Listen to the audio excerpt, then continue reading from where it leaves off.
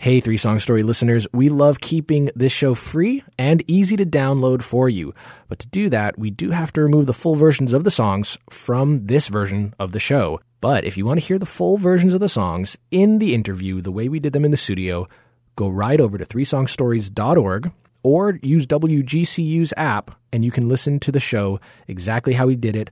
Plus, you get to hear the song at the end of the show that each host chooses to tell you a little bit about themselves. All right, here's the show. 1, 2, 3.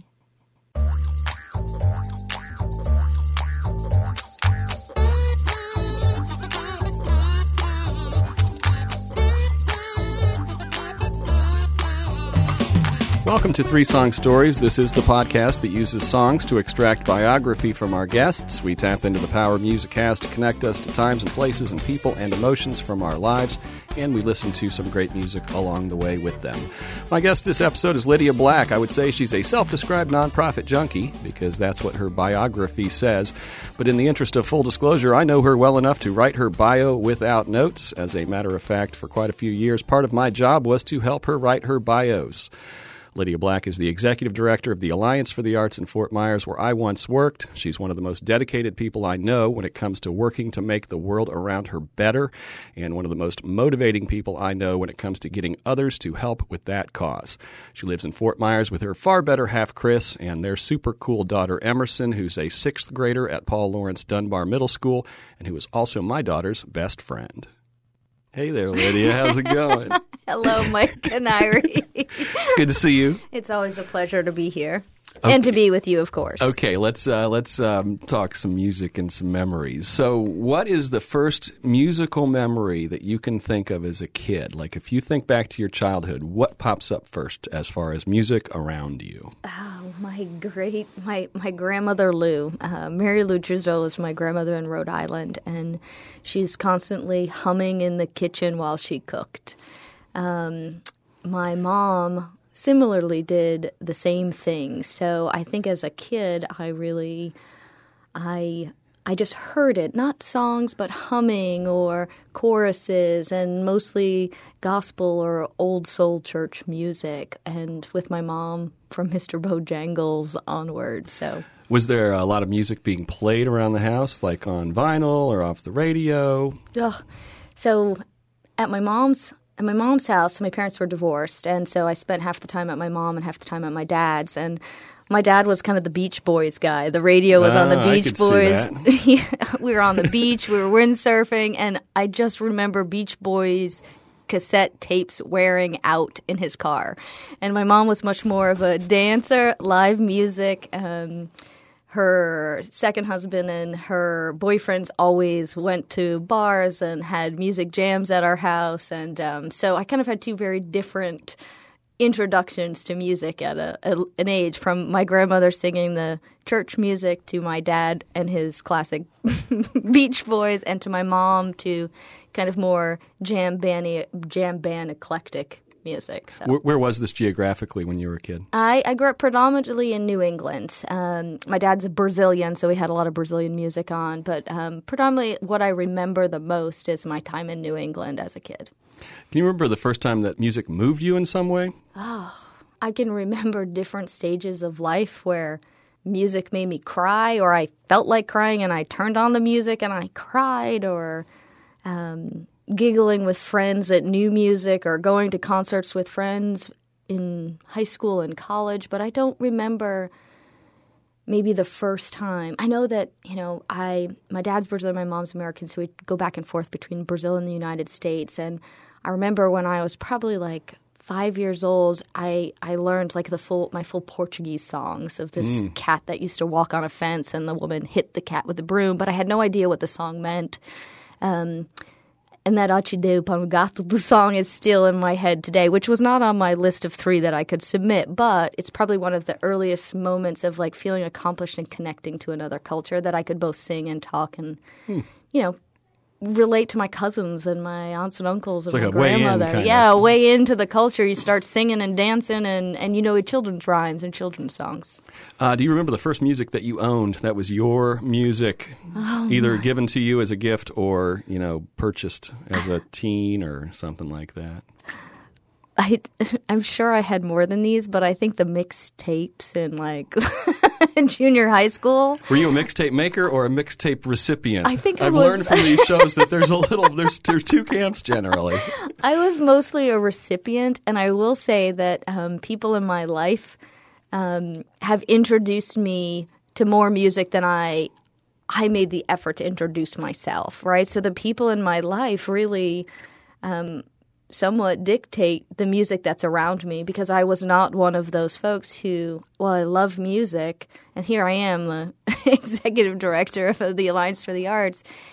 As a kid, it wasn't what inspired me. I played a little piano, I played a little clarinet, I started with the recorder, but I think that the music around me is dictated by those people around me and watching their emotions and reading them rather than myself. Does that make sense? Mm-hmm. Did anybody ever try to woo you with a mixtape? Oh, yes. I think I have one in this random box I have up in my shelf that I just can't get rid of. And it was in like 9th grade, and I was the only girl on an all-boys soccer team, and they never talked to me.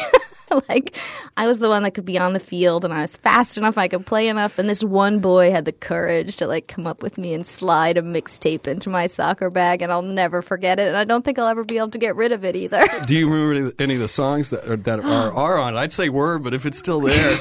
I don't know. I'll have to get back to you on that, Mike. I can't think of it as more the receiving and that weird period of time that we were all in middle school, high school, trying to figure out who we are. And I just remember how cool that kid was to talk to the one weird girl who played with all the boys. Yeah.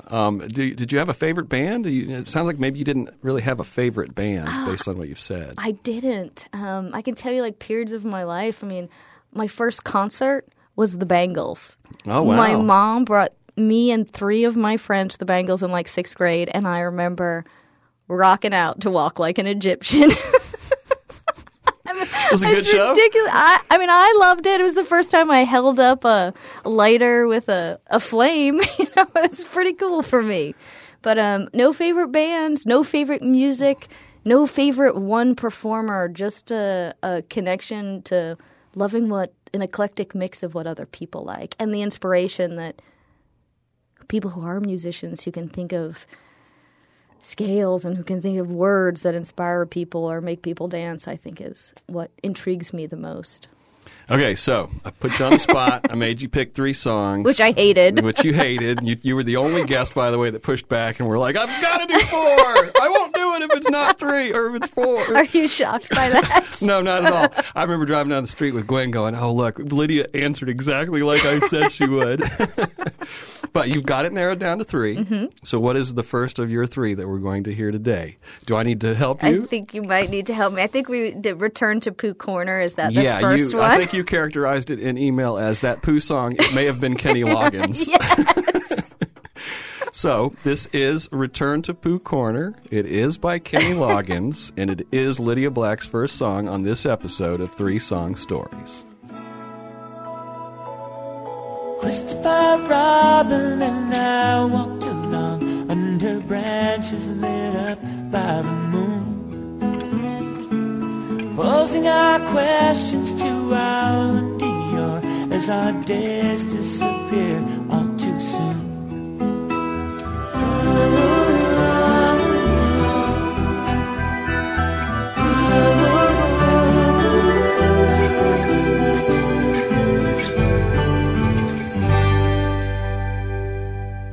So what's going through your head when you're listening to that?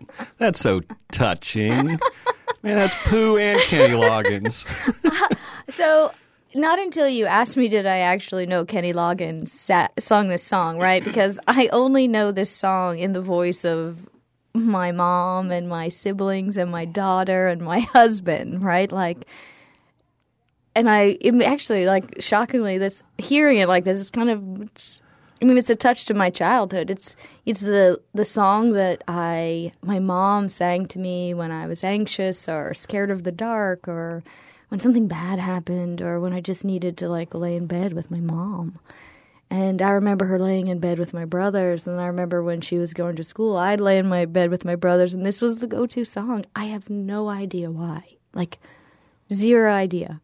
I mean, I remember we had a big Winnie the Pooh book, but we weren't like big Winnie the Pooh fans or anything. It was just something that came into our childhood, and I've passed along. I mean, my husband sings this song now to my daughter, and I think it gives me all sorts of feely thoughts. Feely thoughts. Because they're just, it's truly, for me, just the thing that kind of makes me feel better. It might make me cry a little bit, but it makes me feel better after that good cry. And I'm 40 years old, and I listen to that song, and I just remember childhood, and I see it in my daughter, and it's just one of those, I love those things that you pass along.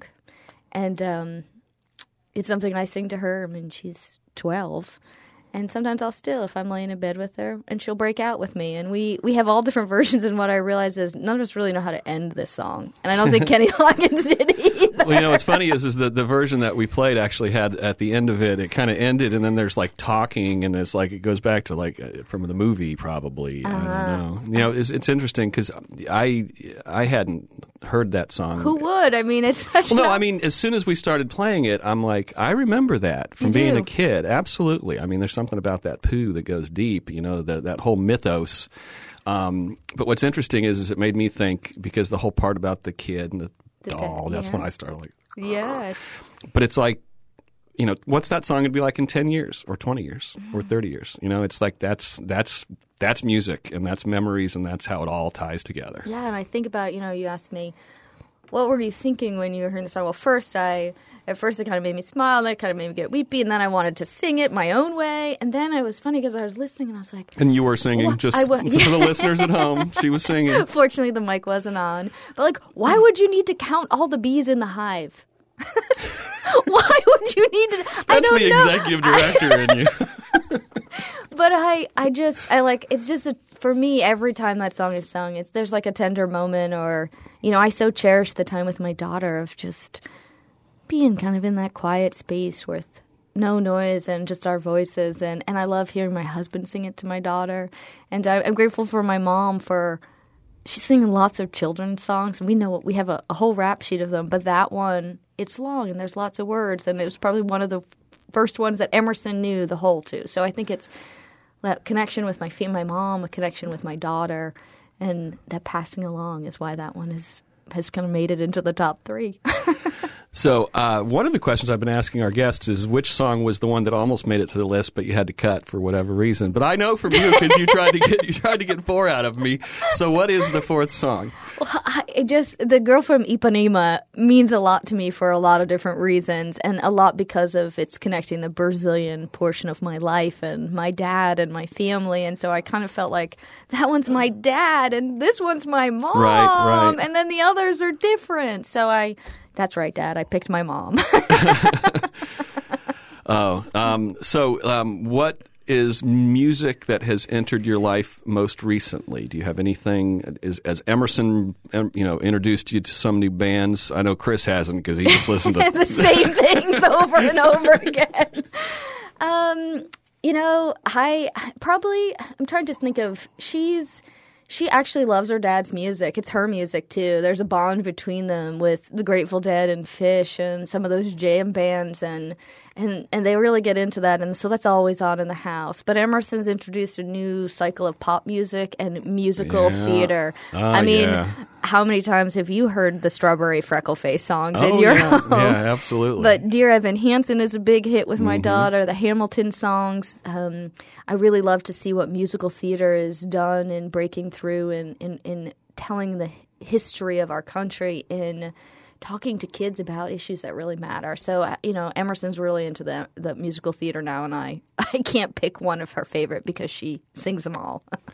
Okay, well, we're going to move on to your second song, and it posed a dilemma for us, and that is it's Harry Hood by Phish, which is a song they've never put on a studio album. And for those of you who know Phish, we got a short version. It's only 18 minutes. That is not hyperbole. Nope. Now, the model of this show is that we're going to sit here and listen to the whole song. No. But you have to pick you have to pick our daughters. We can't listen to the whole True 18 story. minutes. So today in studio, we're going to listen to a truncated version of this song. Okay. And then we'll come back and we'll talk about it. But in the streaming version of Three Song Stories, which listeners can find on our website, threesongstories.org, and on our app, they will be able to listen to this in its glorious entirety if they'd like. But this is, would you like to tell the story before? Shall we listen to it? No, let's Okay. listen. Let's listen. Okay, this is Harry Hood by Fish, the jam band. You are listening to Three Song Stories, biography through music.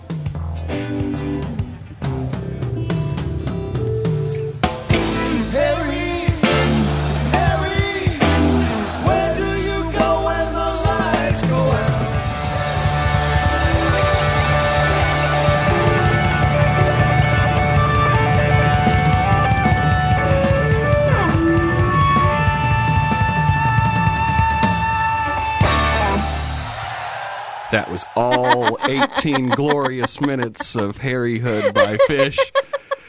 Oh, wasn't that great? Oh, Harry. Oh, Harry. Let me just tell you, my husband is the biggest Fish fan in the world. Well, he might not be the biggest, but he's up there with the best of them. And when we've been married 17 years this year, and so we've known each other for over 20 years. And our first few dates were him taking me to these random, first started small, these small little bars where he would take all of his tape gear, his little he was a taper. Oh my gosh, he goes plug deeper in the fish lore than I thought. Like, so he would be like, "You want to come with me?" I'd be like, "Sure." And then we'd walk in and he'd be like, "Okay, see you later. I'm going to go with all my nerdy buds who are going to stick these so that they can, get the music firsthand." And was this Fish? This was, nope. It started, there was Keller Williams. You know Keller Williams? He's great. The Love Handle song was a good one.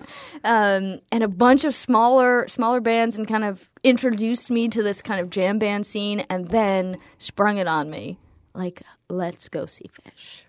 And I was like... And where were you guys at the time? I think the first time I saw Fish was in... Oh, goodness gracious. Well, where were you Wisconsin. living, though, when you met Chris? Where I was were these living in tapings Philadelphia. happening? So Okay. all through Philadelphia, we'd drive to Baltimore, we'd drive to D.C., we'd go up to New York. I mean, he was in it to win it. I mean, he wanted his... I still have boxes of these things that we never listened to, right? He needs to digitize them and put them on the internet, man. I know somebody who has a radio station that can do it.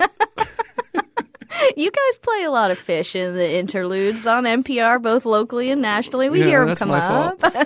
But so we were in Philly. We did that. We moved up to Wisconsin. I went to go see. I said to him, I'm not a big bar fan. I'm not a big smoke bar fan. I like to be outside.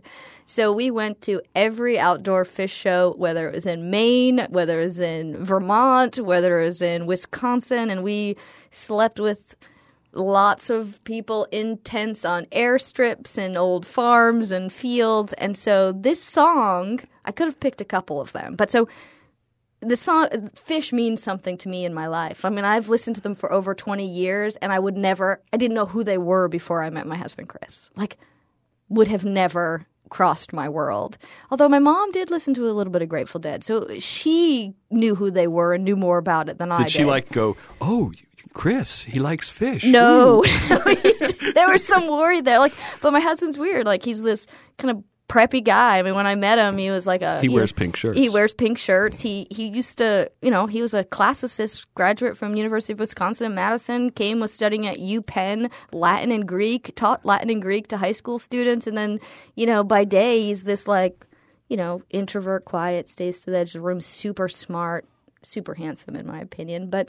Then he goes to these Fish shows, and he breaks out. He's dancing. He's letting loose. He's talking to everyone. And I'm like, who is this man?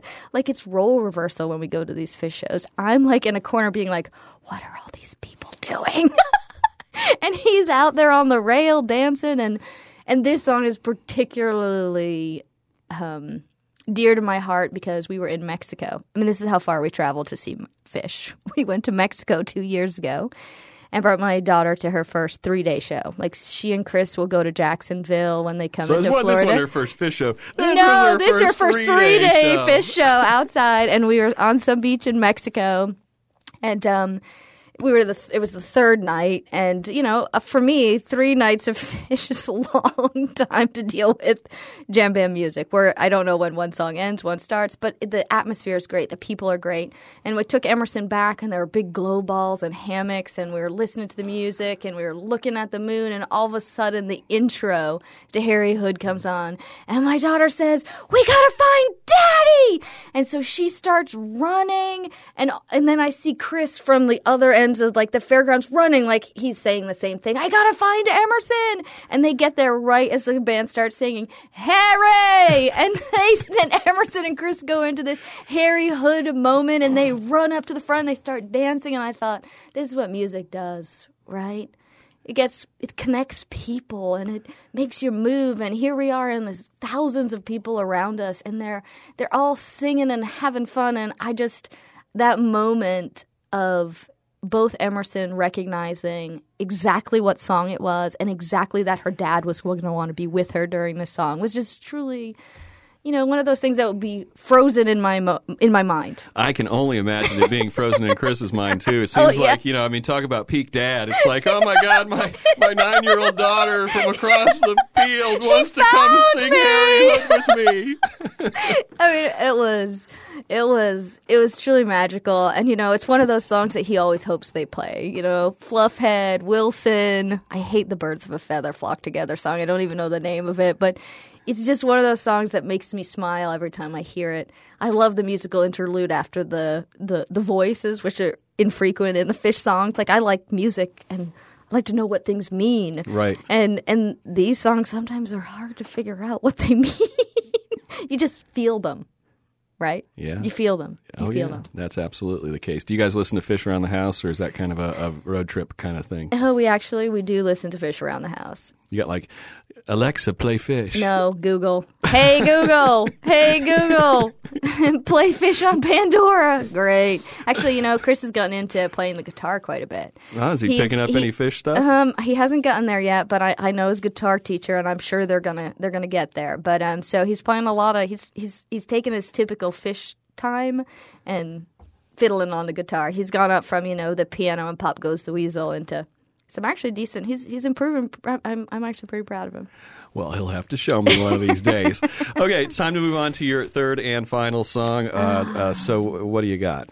This Little Light of Mine. And you asked us to get the gospel version. Mm-hmm. Can you explain why, or would you like to wait till after to tell your story? Which would you prefer? Let's listen to it. All right. This is This Little Light of Mine. It's Lydia Black's last song on this episode of 3 Song Stories. This little light of mine, I'm gonna let it shine. This little light of mine, I'm gonna let it shine. This little light of mine, I'm gonna let it shine. Let it shine,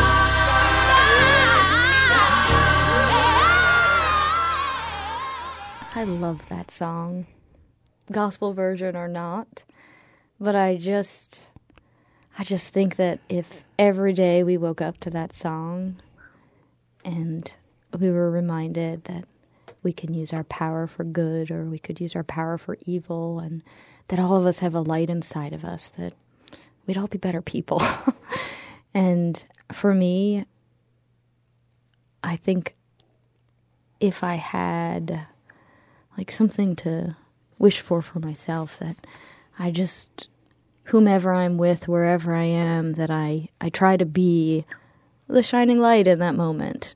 Not the middle of the room or the attention, but special attention to details, to smile to people, to give people a hug, to, be reminded that we all have, again, the power for the good or the evil. And this song just means so much. I think of Martin Luther King, and he was taking it one day at a time, one step at a time, and the emphasis on social justice and using that power and using that light to change communities and integrate communities and to be good people, and that we're all born with that goodness and that light, and how as we a community can make sure that we continue to pass that along to our children and to our friends and to everyone we meet. I like that song a lot. Can you remember, like, how, hearing it as a kid, other versions? I mean, does it stick with you? Are you mindful of it as you navigate through your days and weeks and months and years? I'm mindful of it in multiple ways. I'm mindful of it daily in that I really think about that. Like, so when I get frustrated or I'm irritated, I just think, like when I'm challenged and I feel defeated and I've made a big mistake or I failed miserably, I kind of like keep on going. That song's something that helps keep me going. But, I like the gospel version because growing up, I went to a variety of different churches, and I really liked the African-American, the predominantly black churches, because they sung with such joy. And so I remember hearing that sung in more of a gospel tone rather than just kind of a social justice song. And I was attracted. It makes me cry. It makes me feel, right? It gives me the same feeling that Return to Poop Corner does in a different way.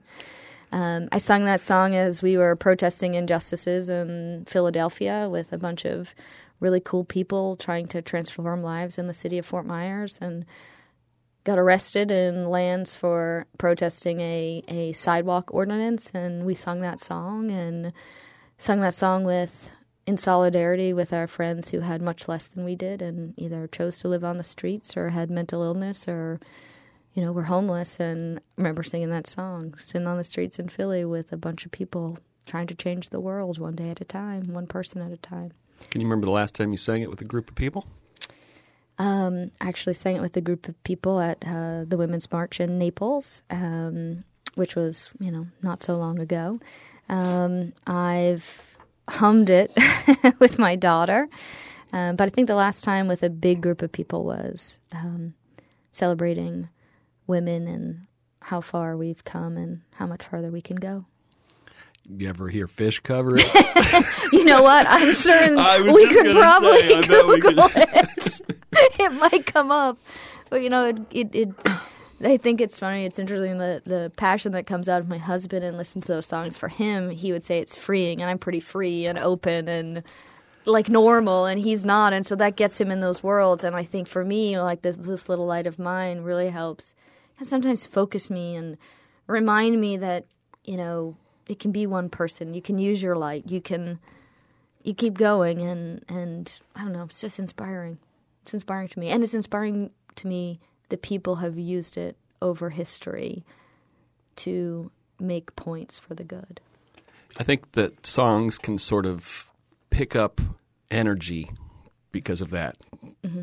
You know what I mean? Like absolutely. The longer they've gone down that trail, the more when you hear it, you feel it. Yeah. I mean, the social justice component of that, the transforming lives and changing communities and building communities and bringing people together through your little light, right? Like that just resonates with me because, like, I think, Mike, you have this light, and what you use for the radio and bring people together for me is, how do I provide people with opportunities, or how do I connect people, or how do you do that in life and make it good for everyone? And I don't know. So it's just a little something that I relate to. Well, that's pretty fish much poo and this fish little poo light and this little light. This little light of fish poo. Oh, gosh. Any final thoughts, Lydia? No, I'm just glad to be your friend. I'm glad to be part of your life, and I'm glad you picked me to do this project, which was really hard.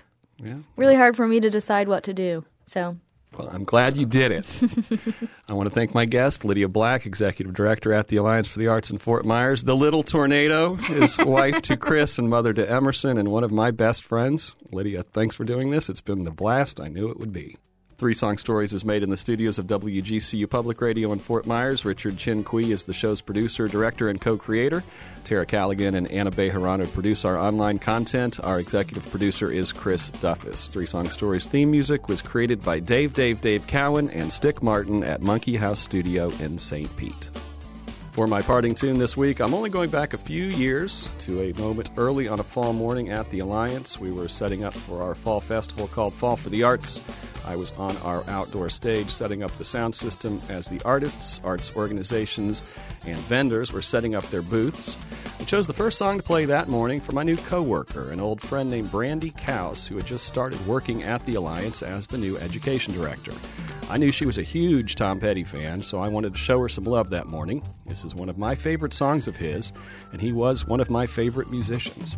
It takes me back to more than one place, but today it takes me back to my life at the Alliance. This is Wildflowers by Tom Petty. I'm Mike Canary. Keep listening.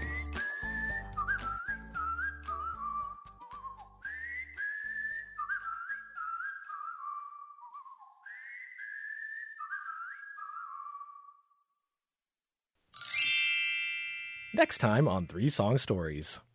Steve had weed, and I smoked. And that was a bad decision.